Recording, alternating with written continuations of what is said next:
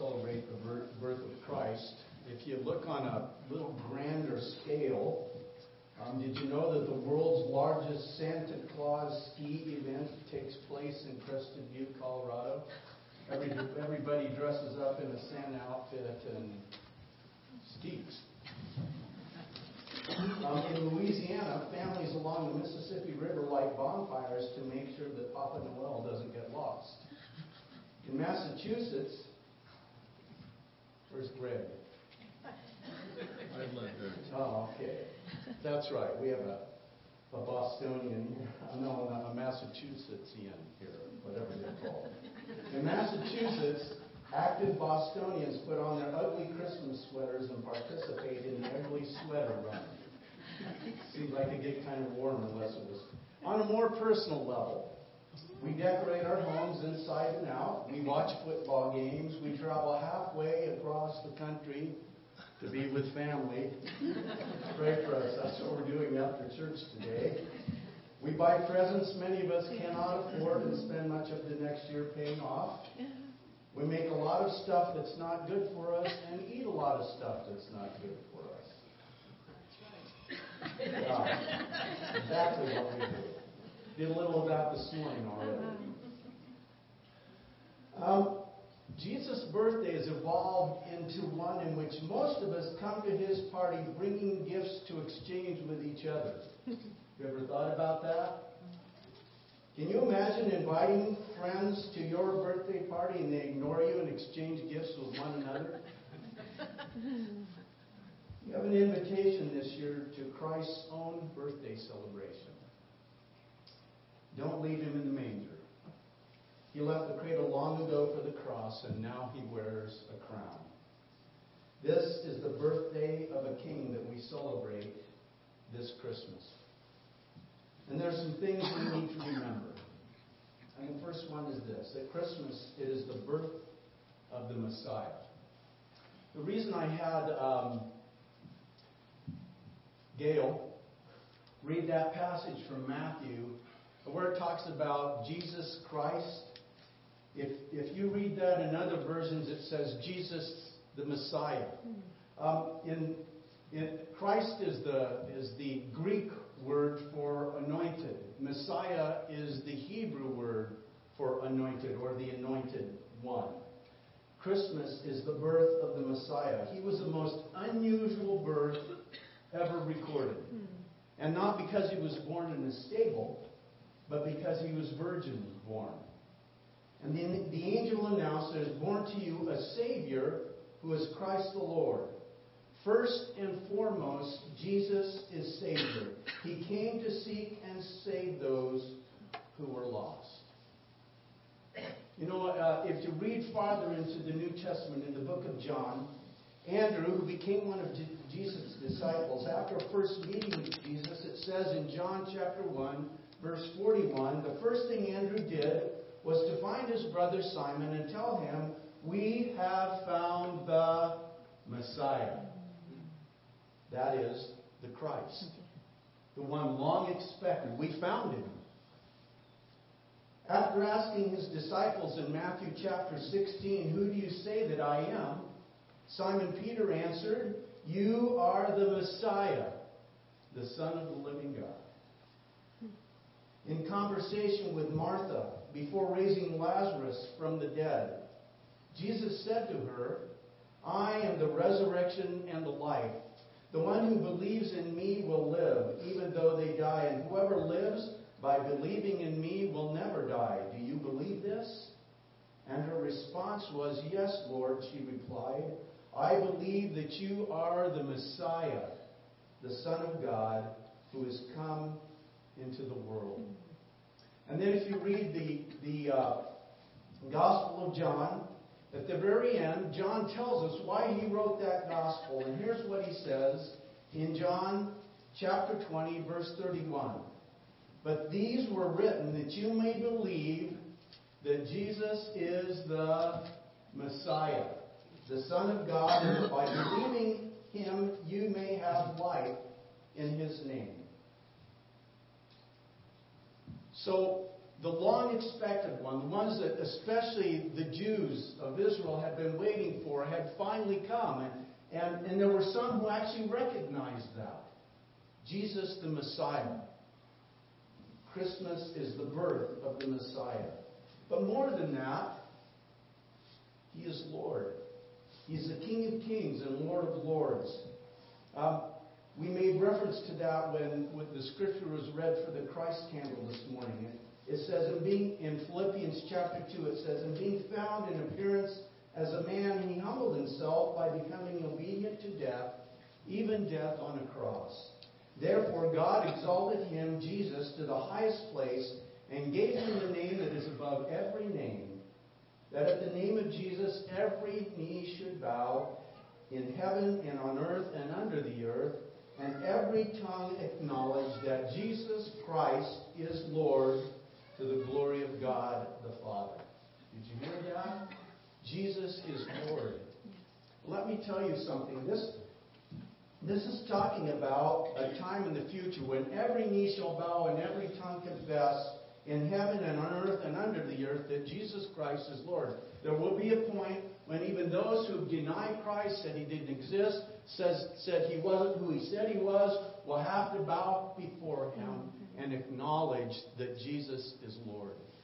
Folks, I'd rather do it by choice in this life and then do it gladly in heaven someday when I see Him face to face.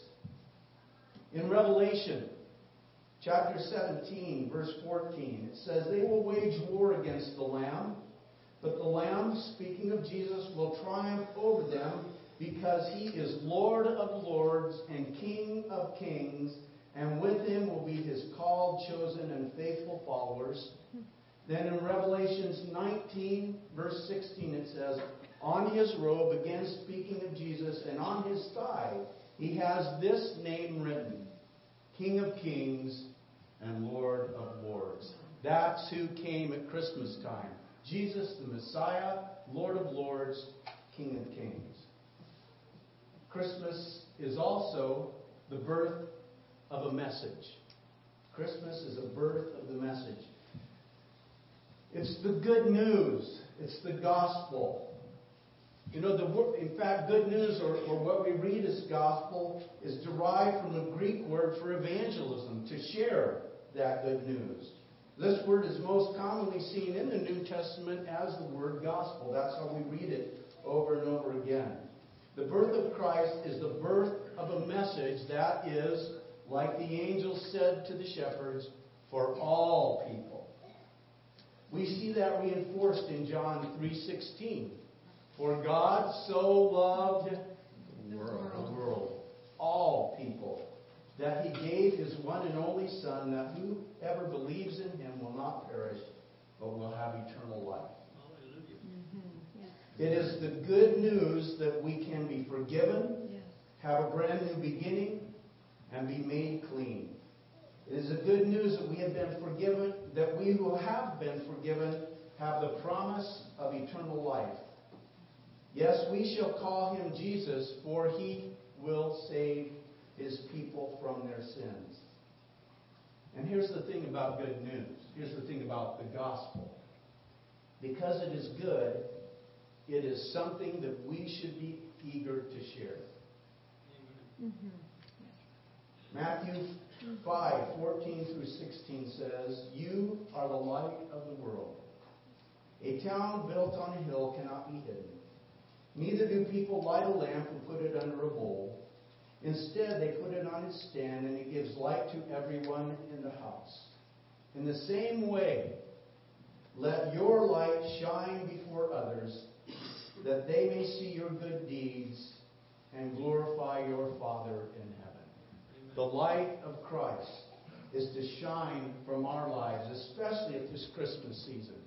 Folks, we live in a world where our culture has turned into something that it was never intended to be.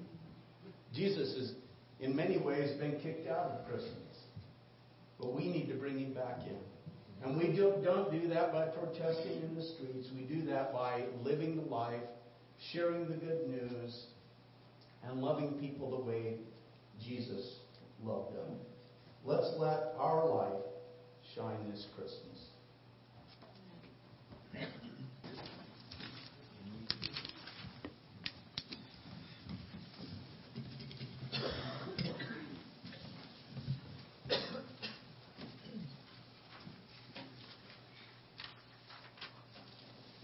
Christmas is the birth of a mission. This mission is to bring peace and goodwill to men. So much of our talk in our world of peace is superficial. When we talk of peace, we generally think of conflicts between nations or groups of people or even conflicts between political parties. Most of us think that peace is simply the absence of conflict, but it is not. See, the birth of Jesus is the birth of a mission to bring true peace to the hearts of all men who will receive him. We will never have peace with anyone else until first it begins in our own hearts by making peace with God through Jesus Christ our Lord, because he is the Prince of Peace. Our world will never know peace until there is peace in the hearts of mankind. Peace with man begins with peace with God. In Acts chapter 10, verses 34 through 36, this is the Apostle Peter speaking. He said, I now realize how true it is that God does not show favoritism, but accepts from every nation the one who fears him and does what is right. You know the message God sent to the people of Israel, announcing the good news of peace through Jesus Christ, who is Lord of all. You may have seen the play on words, no Jesus, no peace. No Jesus, no peace. And then Christmas is the birth of a movement. Think about it. Here we are, 2,000 plus years later, and several thousand miles removed from Bethlehem. Yet we are part of a worldwide movement called the Church. And the Scripture tells us that the gates of hell will never be able to prevail against us. God has always had a people. And he still does have a people, no matter where you go. You know, I love the church. The church is in many ways my life. So don't give up on the church. Some have done that. Some who are Christians have done that because of hurt they've experienced, or their problem with organized religion, or what they perceive as hypocrisy. They have given up on the church. And honestly, I understand those things in people's lives, but I have difficulty justifying that thinking with what Scripture says. We're told that Christ is the head of the church, and that the church itself is his body. Which raises the question in my mind, how can you love the head but not love the body? Or how can you love the head and ignore the body? I cannot find anywhere in Scripture where we're given permission to take that stance or that attitude. In fact, the Scriptures seem to indicate the very opposite. Speaking of Jesus, it says in Luke chapter 4, verse 16, he went to Nazareth where he had been brought up, and on the Sabbath day he went into the synagogue, which was the church of his day, as was his custom. If you look at that same verse in the New Century Version, it says Jesus traveled to Nazareth where he grew up. On the Sabbath day he went to the synagogue as he always did, and stood up to read. And then farther into the New Testament in Hebrews chapter 10, the writer of Hebrews says, and let us consider how we may spur one another on toward love and good deeds, not giving up meeting together, as some are in the habit of doing. And let me clarify something right there. Some were not in the habit of meeting together. The problem here was some were getting into the habit of not meeting together. It was a given that you met together.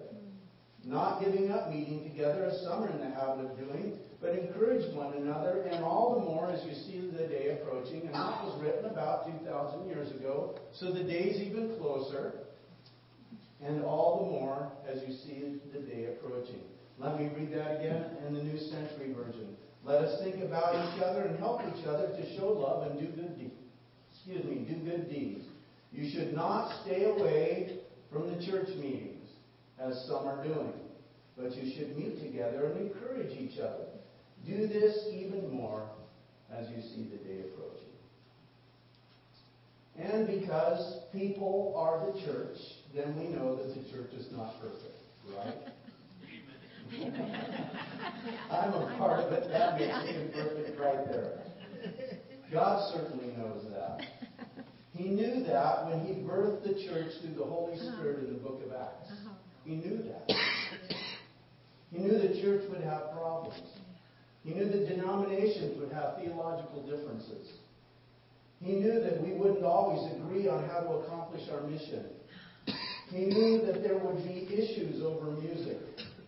He knew that people in the church, including pastors, would sometimes cause hurt. He knew all that. But the church is still God's plan A for reaching the world, and there is no other. He doesn't give us a plan B. And God's intent was that all Christ followers be part of His church. See, the church is not some nebulous group of people out there somewhere that love Jesus.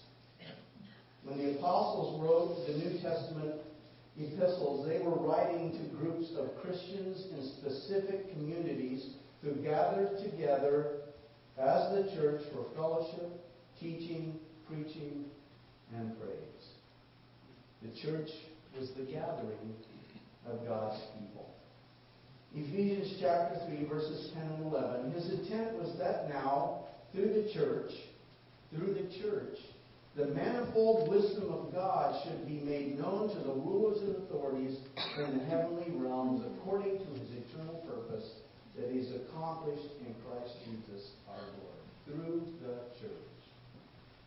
Christ has started a movement that will continue until He returns. Not to Bethlehem as a babe in a manger, but to Jerusalem as a conquering king.